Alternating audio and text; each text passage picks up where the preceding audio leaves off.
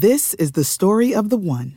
As head of maintenance at a concert hall, he knows the show must always go on. That's why he works behind the scenes, ensuring every light is working, the HVAC is humming, and his facility shines. With Grainger's supplies and solutions for every challenge he faces, plus 24/7 customer support, his venue never misses a beat. Call quickgrainger.com or just stop by. Grainger, for the ones who get it done. What's the easiest choice you can make? Window instead of middle seat? Picking a vendor who sends a great gift basket? Outsourcing business tasks you hate? What about selling with Shopify? Whether you're selling a little or a lot, Shopify helps you do your thing, however you cha-ching. Shopify is the global commerce platform that helps you sell at every stage of your business. From the launch your online shop stage to the first real-life store stage, all the way to the did we just hit a million orders stage. Shopify's there to help you grow. Whether you're selling scented soap or offering outdoor outfits, Shopify helps you sell. Wherever and whatever you're selling, Shopify's got you covered. Sign up for a $1 per month trial period at shopify.com/try. Go to shopify.com/try now to grow your business, no matter what stage you're in. Shopify.com/try.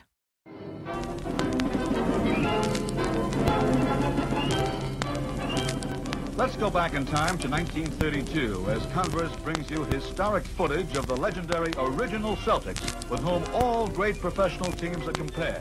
We have now taken over your radio.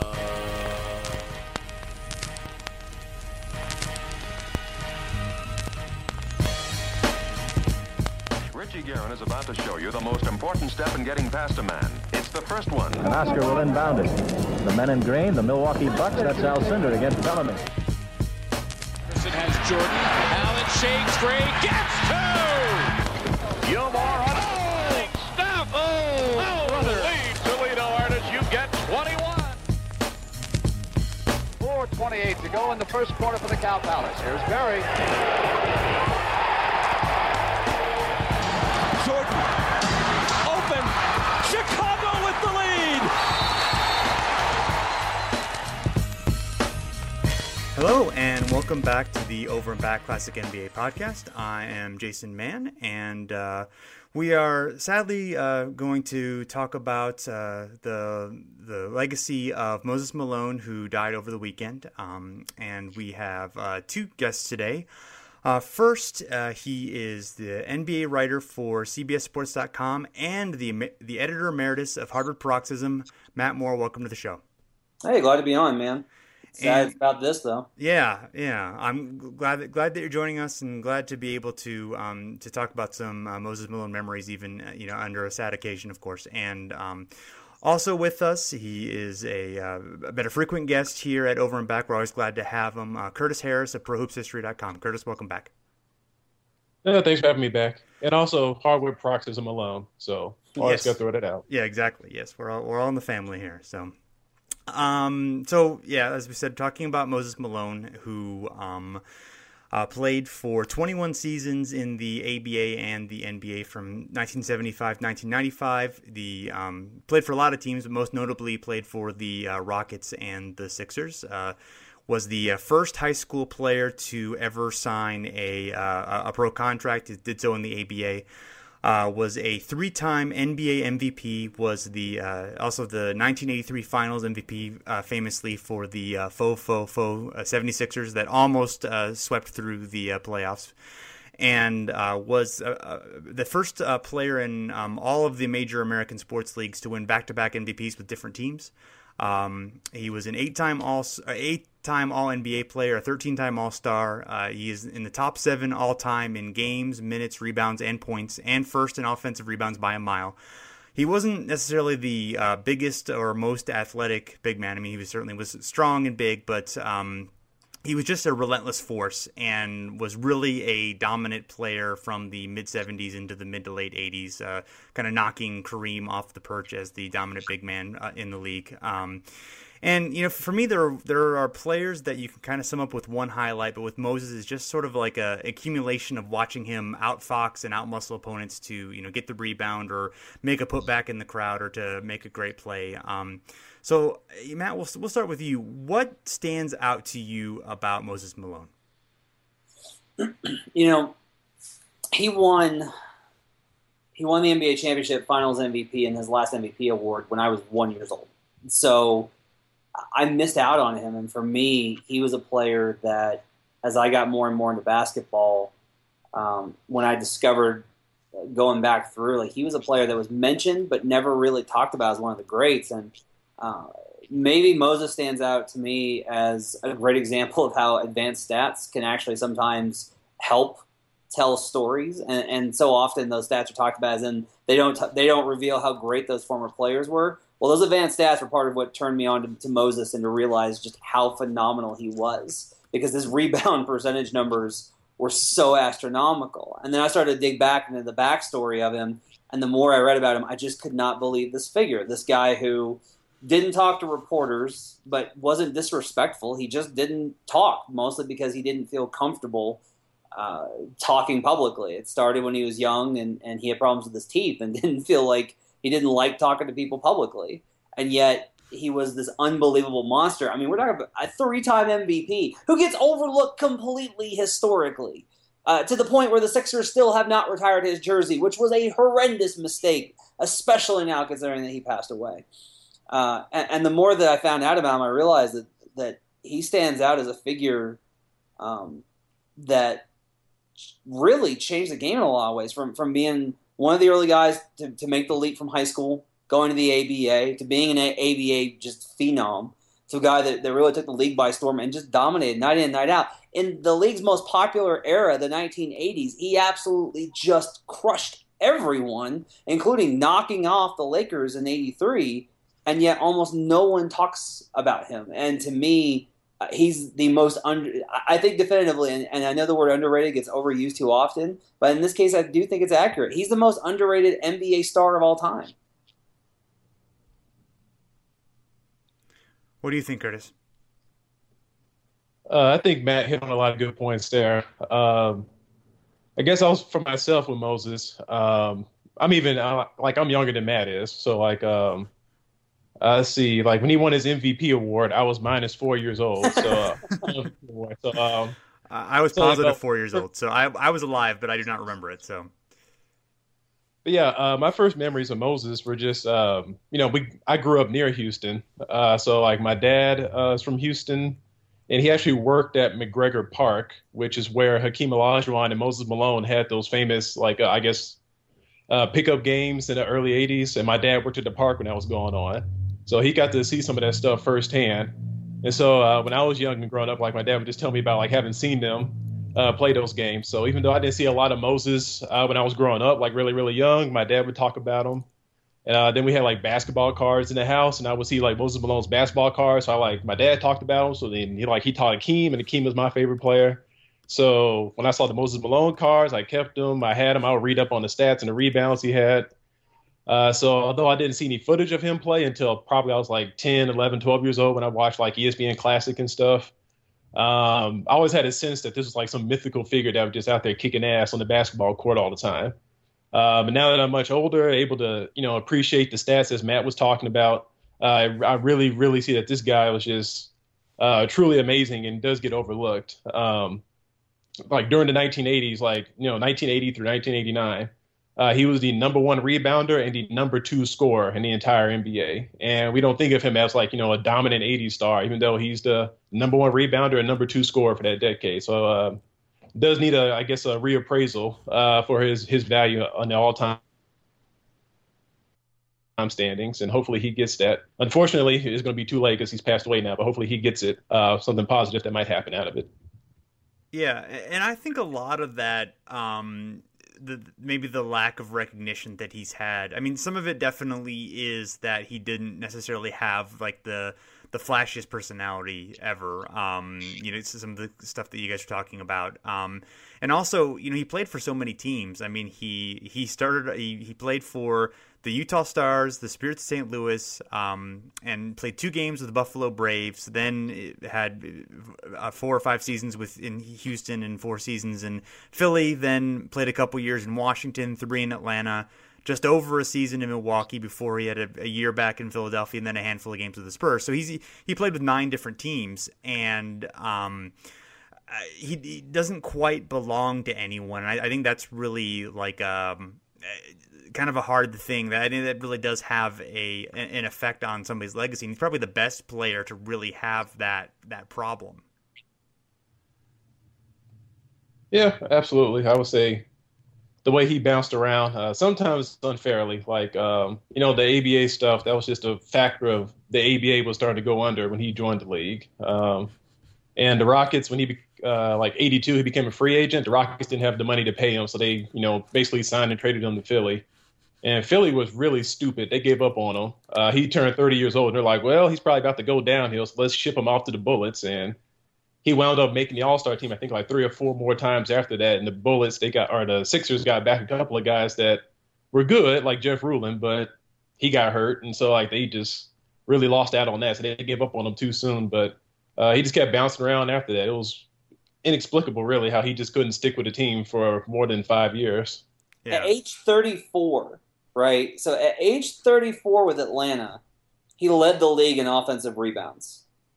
I saw that today, and it just blew my mind. I just cannot believe, Larry Brown, Bob Ryan told this story in Loose Balls by Terry Pluto. He said, Bob Ryan said that Larry Brown came up to him and said, that's the greatest offensive rebounder of all time.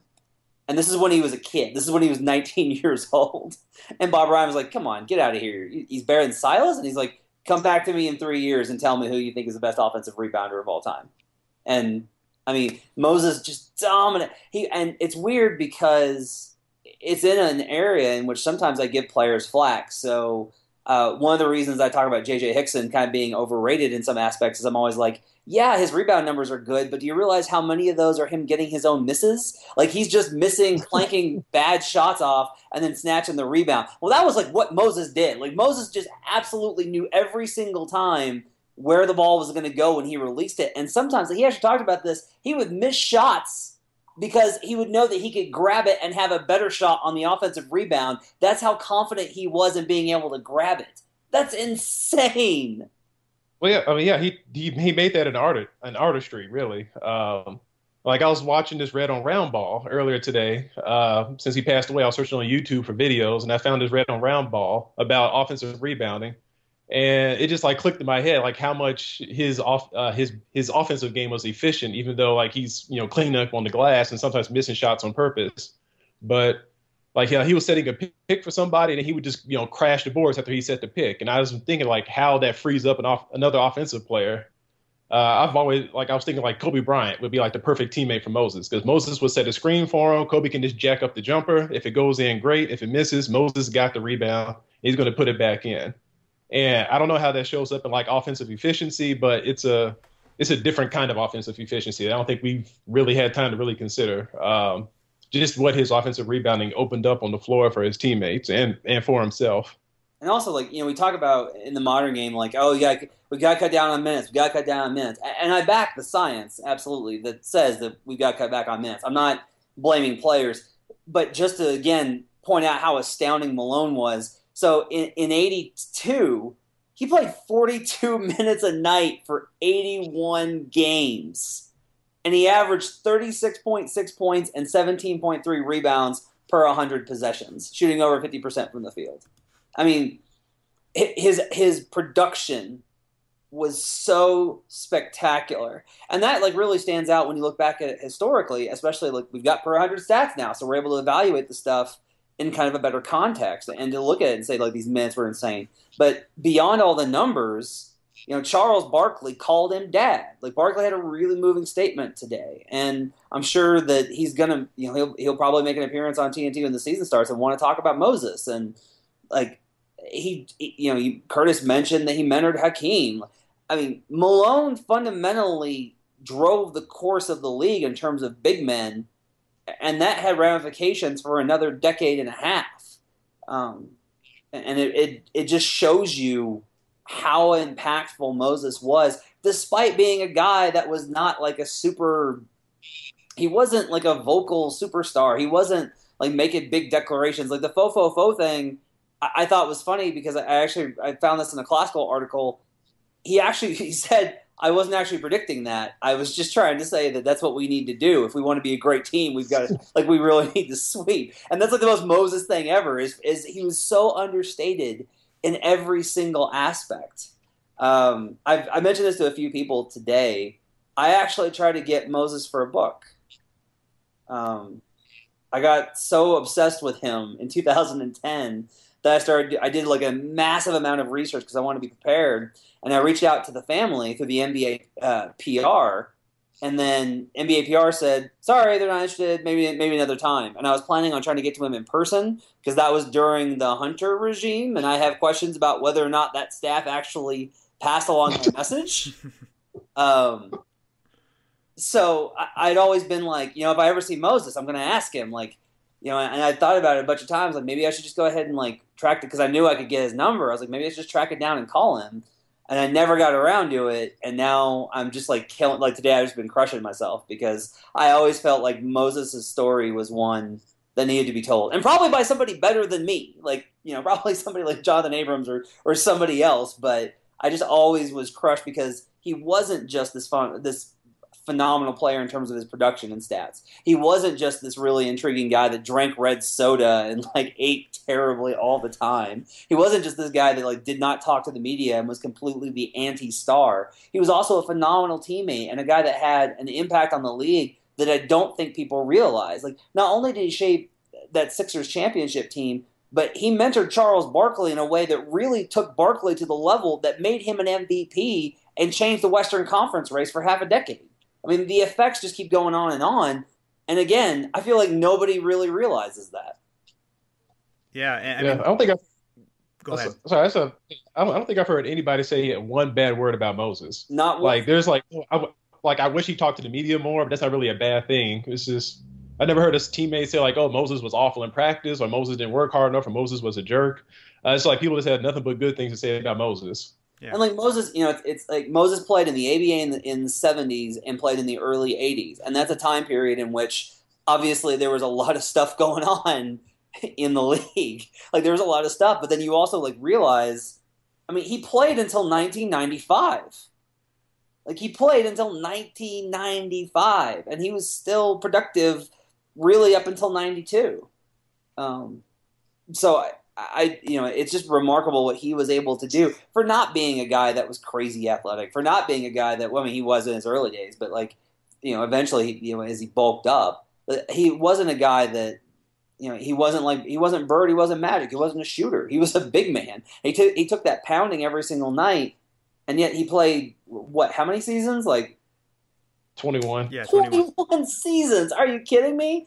Like another number, and I hate to go stat heavy, but I just couldn't believe this today. I was like, I wonder how many points, rebounds, and blocks he has compared to a lot of the guys all the time. And I was like, well, he's probably up there, but I would bet that Malone's higher than him, that Karl Malone's higher than him, Kareem's obviously higher than him, probably Shaq, I would guess, even with Shaq's notable lack of conditioning. Like, probably just because of the raw production. Nope, the list of points, rebounds, and blocks, the only guy that has the amount of blocks, rebounds, and points as Moses is Kareem. That's it. That's the list. And Kareem played a hell of a lot more games and minutes. Yeah, it's remarkable. I mean, just how long he lasted, how how much he was able to carry some teams. I mean, Philly was stacked, but those Houston teams didn't necessarily have. I mean, they had some okay guys, but they didn't have. They weren't necessarily a well-rounded team. Yet he was able to kind of push them into the finals in '81 and to give the Celtics a pretty tough 6-game series there. He averaged 22 and 16 in that series in 45 minutes a game. I mean, he was able to really carry teams on his back and just kind of popped out of not quite nowhere, but certainly the way that he could have been on the 77 Trailblazers team, but they, basically decided he made too much money and traded him immediately without really having a sense of what kind of player he was. And then Buffalo couldn't wait to get rid of him either. And, he goes from that to, being one of the dominant players in the league. It's just, a pretty incredible path. I found it notable today that there's a retrospective from a couple of years back on his career for the NBA at 50. And one of the key guys that really spoke glowingly of him was Luke Walton. And I thought that was the range of people that spoke highly of Malone, I thought was striking. I mean, Dr. J, Charles, Luke Walton, Hakeem. I mean, there was the range of people that spoke highly of Moses. And like Curtis said, no one ever had a bad thing to say about him.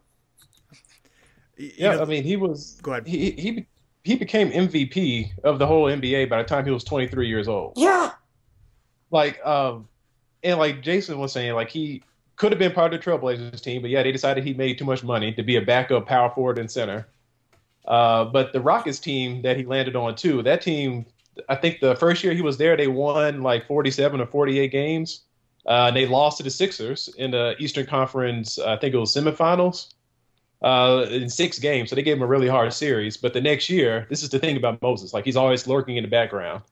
The next year, he got the punch between Kermit and Rudy T, and that's what really destroyed that Rockets team that just won 48 games, looked like they could have had a decent chance of becoming a championship squad because they had Moses, Rudy T, Calvin Murphy, John Lucas, Mike Newland, who's a really good swing man. But when Rudy T got hurt, the Rockets were well, crap, we got to make a panic trade. So they traded for Rick Barry and gave up John Lucas. And that trade really ruined the Rockets for the next couple of years because John Lucas was the distributor. He kept the team offense flowing, and then Moses was killing them inside.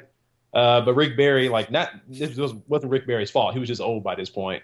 But that kind of just disrupted the flow and trajectory of that team. So that made the push that he made in 1981 even more amazing, was the team was pretty much gutted by then. But he took them a 40-win team and took them to the NBA Finals and pushed the Celtics to 6 games and absolutely killed Kareem Abdul-Jabbar in that playoff series the Rockets had with the Lakers earlier in the playoffs. Crushed him. He just murdered Kareem, and then they met in the finals in '83, the Sixers and Lakers. He murdered Kareem again. Jabbar just wanted nothing to do with Moses. Moses was just so relentless and just – it's like a hound dog. And Kareem just couldn't get away. Moses was just always at him, always just moving him out the way to get these rebounds and just wearing them down.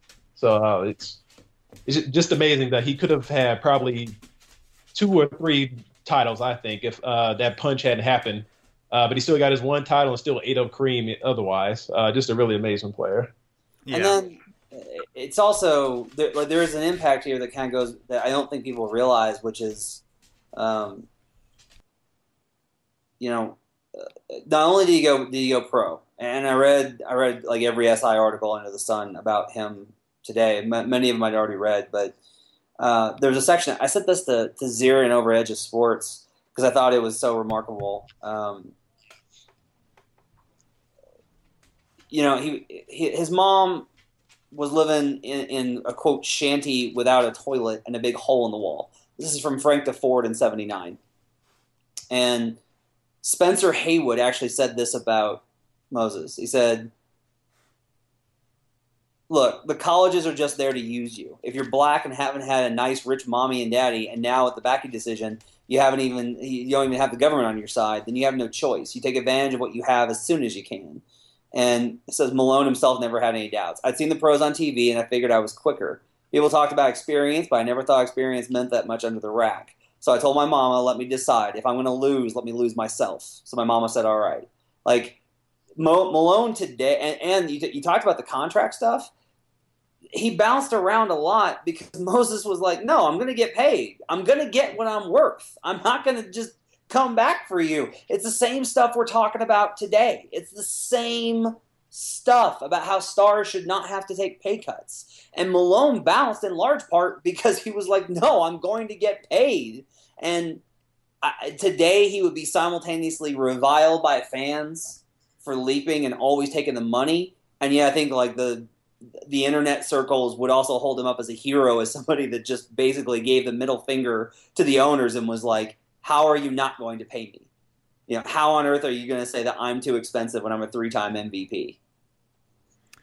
That same Frank Defert piece, there's a great quote from his high school assistant coach and who had become his mentor, and basically saying that he was really afraid about him going to the pros. He thought that maybe if he didn't make it, he could be destroyed, and then was worried so much because of his team folded, and then the league folded, and then he was traded and bounced around. And he says, no, sir, you see, Moses had a lot more faith in himself than we did, which I thought was just like a perfect illustration of, kind of a guy who was,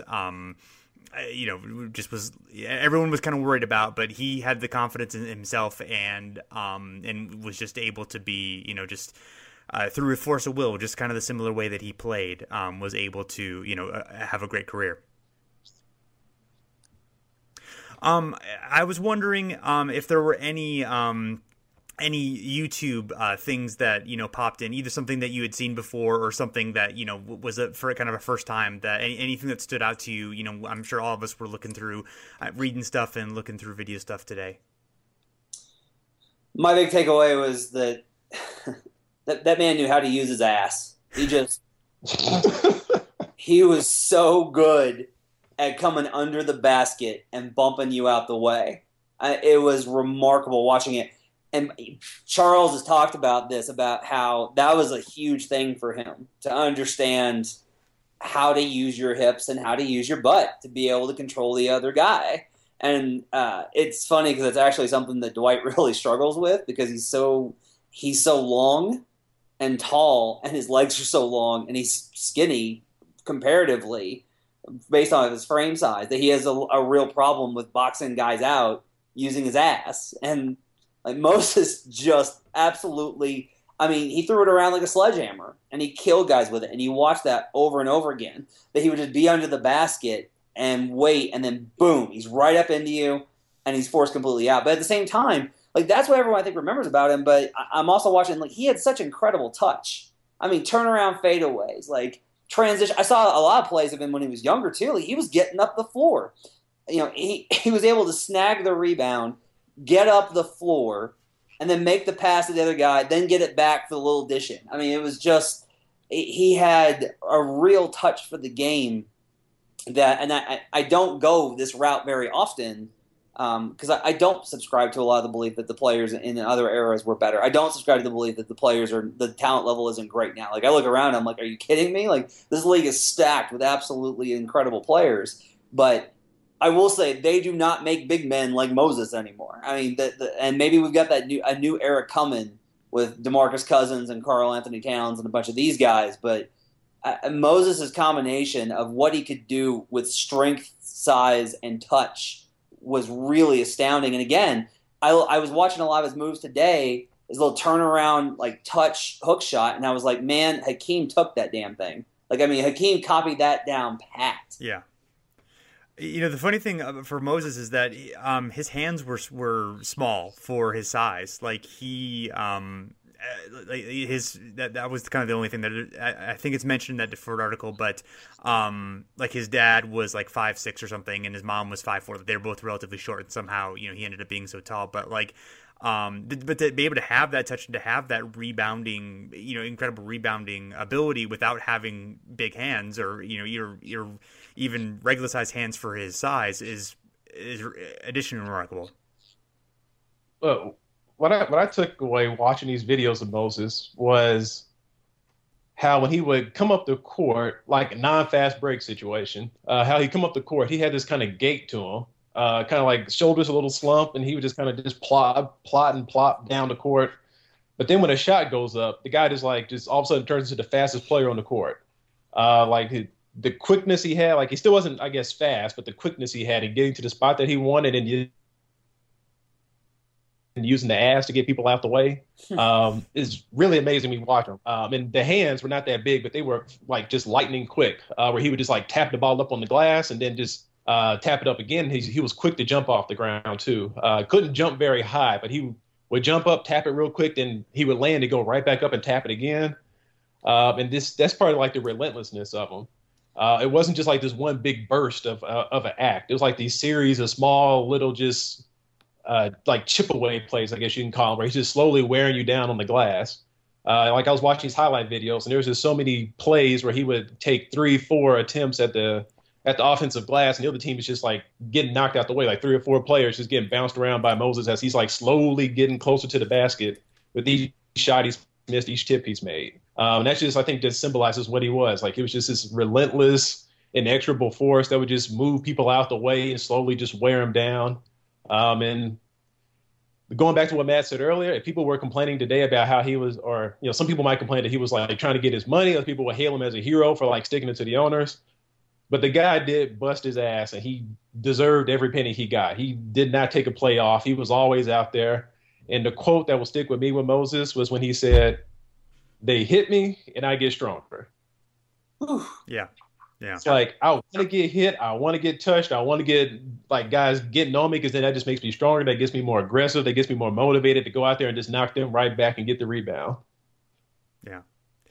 A few videos that stood out to me is from the 81 finals. There's one rebound, I think it's in game 3, where Moses basically just reaches over his head, like behind him, and just grabs the ball from Parrish and then goes back up for like a putback, which is just like just awesome. He there were several times where he embarrassed Parrish and McHale in that series. McHale, of course, is a rookie at that point. So, and then, the way that he dominated Kareem in the 83 finals, I mean, just there's one where he just kind of gets like 3 offensive rebounds right over Kareem, and Kareem just can't keep up with them, and then he gets the putbacks at will, and they, obviously swept that series. And Moses went for 26 and 18 in that finals, compared to 23 and 7.5 for Kareem, basically out rebounding him something like 70-30. And there's a story that apparently Kareem went to Pete Newell, the coach, for like a rebounding basics camp afterward to kind of because it was something that just was demoralizing for him. And I know that big man camp is one of the best stories in NBA history. But even then, like, Kareem was so far beyond that. For Kareem to lower himself to going back to that camp, I mean, that's unbelievable. Yeah, and then Kareem did add like bulk later on, and you talked about, I think in his second book, it would have been his second book, where he was like, he felt like adding like 15 pounds was actually able to kind of make him feel like he could at least, move Moses around a little bit. It's interesting that kind of led to that change in his career, which, helped him. And obviously the Lakers accomplished a lot, and he still had some great seasons, but he definitely was kind of a change from, when he was a little bit more lithe and lean earlier in his career. Two other ones actually. One is there's highlights from 1984 Bulls Sixers games where Moses, he goes for 39-19 and he rejects Jordan multiple times during the game and just totally destroys the Bulls big men. And then he beat up Dave Corzine. This is amazing. Yeah, I know. He's surprised about that one. And then there's the, which I think I'd seen it, but it was a long time ago, the Nike ad with Moses, basically just like him in a gym, like working, grabbing all the, working on grabbing the offensive rebounds, and there's like a voiceover, and it's like a really, a neat look at like Nike's creativity. This would have been, of course, before Jordan blew up. I mean, they might have had Jordan by then, but it was still like a time kind of early in the evolution of Nike becoming, what it would be. And then my favorite one maybe is the 3/4 of the length court shot that he had with the Spurs at the very end of his career, buzzer beater. That's a fun one too, even though it doesn't necessarily reflect anything Moses like. It's still just those are always fun. I found this quote today in one of the old pieces, and I could not believe it. I'm pretty sure Curtis retweeted it today. This to me just sums him up, because he was simultaneously quiet to the point of being almost silent, and yet he was absurdly confident without being arrogant. Like, there wasn't really much arrogance to his game. He wasn't going to trash talk you. He knew how good he was. It wasn't really even confidence. It was just fact to him. It was just, I know how good I am because I'm that good. I play. That's how I know. It's from his decision to go to the ABA and forgo college.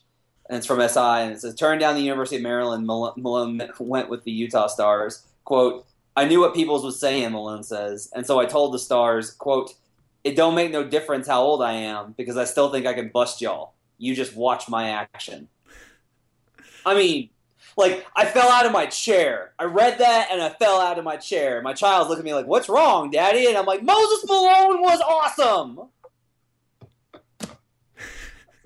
I absolutely love that quote. I had never seen it before. It's just amazing. I'm making a shirt that says, you just watch my action. Moses Malone. There you go. Yeah. And, like, I'm not trying to compare myself. Well, I guess I am going to, but I don't mean this in a bad way. But, like, when I play basketball, I've always been a good offensive rebounder. That has always been my best skill as a basketball player. So watching Moses play, when I got old enough, like and YouTube finally existed, like I would go back and watch some of this stuff, and I take inspiration from Moses. Like, and to hear him talk about, like, just watch my action, I was just like, oh yes, next time I go play basketball, I got like inspiration now when I'm going to pick up a court. I'm gonna be like, I'm not gonna say it out loud, that might cause a fight at the parks I play at, but I'm just to myself. These guys out here, they're gonna have to watch my actions. So I'm just gonna go out there and just try to use my ass as best I can, knock some people out the way. Although I'm like really skinny, but in Moses' honor, I'm gonna do my best, knock him out the way, give him to watch my action. Carry the torch, Curtis. Carry it. Yeah, I am. I'm gonna do it for him. And I like the kind of final thing for me. I like that. Kind of talking about like kind of being humble and like just sort of being a guy who like accepted his role or was willing to sort of sacrifice is going into the 83 when he signed with the Sixers, from that classical piece about the 30th anniversary of that team. Earl Cureton, the quote was, Moses was a perfect fit. He came with open arms and said, this is Doc's team. He made it clear he was the final piece, that he was there to help Doc win a championship. And there's a pretty good book on the Daily News' coverage of the Sixers during the 83 season. It's on Amazon for pretty cheap. And just basically articles kind of documenting the time. And that's definitely like a theme that Moses has over time. Like, yeah, I'm here to help Doc win a championship. Like, I respect Doc. This is Doc's team. I'm just here to help out, which is, a cool attitude for a guy who, was going to win his third MVP that year. I mean, that's just says something about like, hey, I'm willing to, it doesn't need to be about my ego. It just needs to be like, hey, I want to win a championship just like everybody else does. And here's what I'm willing to do. And that's a cool thing to see. Oh, well, something just popped up in my head. This would be really, really quick, but I just realized, like, looking at Moses' teams played for list, these are people that Moses Malone played with in his career: Maurice Lucas, Marvin Barnes, Calvin Murphy, Rick Barry, Rudy Tomjanovich, Julius Erving, Andrew Toney, Charles Barkley, Dominique Wilkins, Jeff Malone, Bernard King, David Robinson.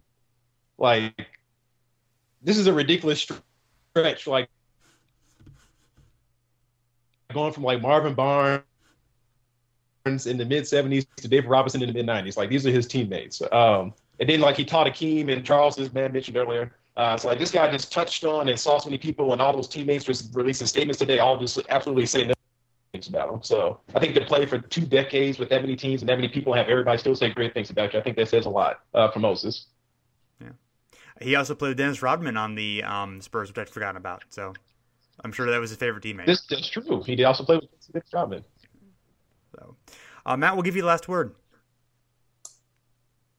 An unbelievable player, an incredible teammate, a mystery and enigma to the media, which I think the fact that he wasn't acerbic, he wasn't against it, he wasn't a political move, he just didn't like to talk to the media. He talked about that in his Hall of Fame speech. He was a guy that just wanted to go to work and win games. And if you love basketball, as much as the NBA is a personality sport, I don't know how you can love the game and not love Moses Malone. Well said. Well, thanks, guys, so much for sharing some Moses Malone thoughts. Really appreciate it. Everyone, of course, can check us out at hardwoodparoxysm.com, and we're on Facebook and Twitter at Over and Back NBA, and appreciate it if you'd follow us and check out what we're doing. We definitely appreciate it. So until next time, thanks for listening, and goodbye.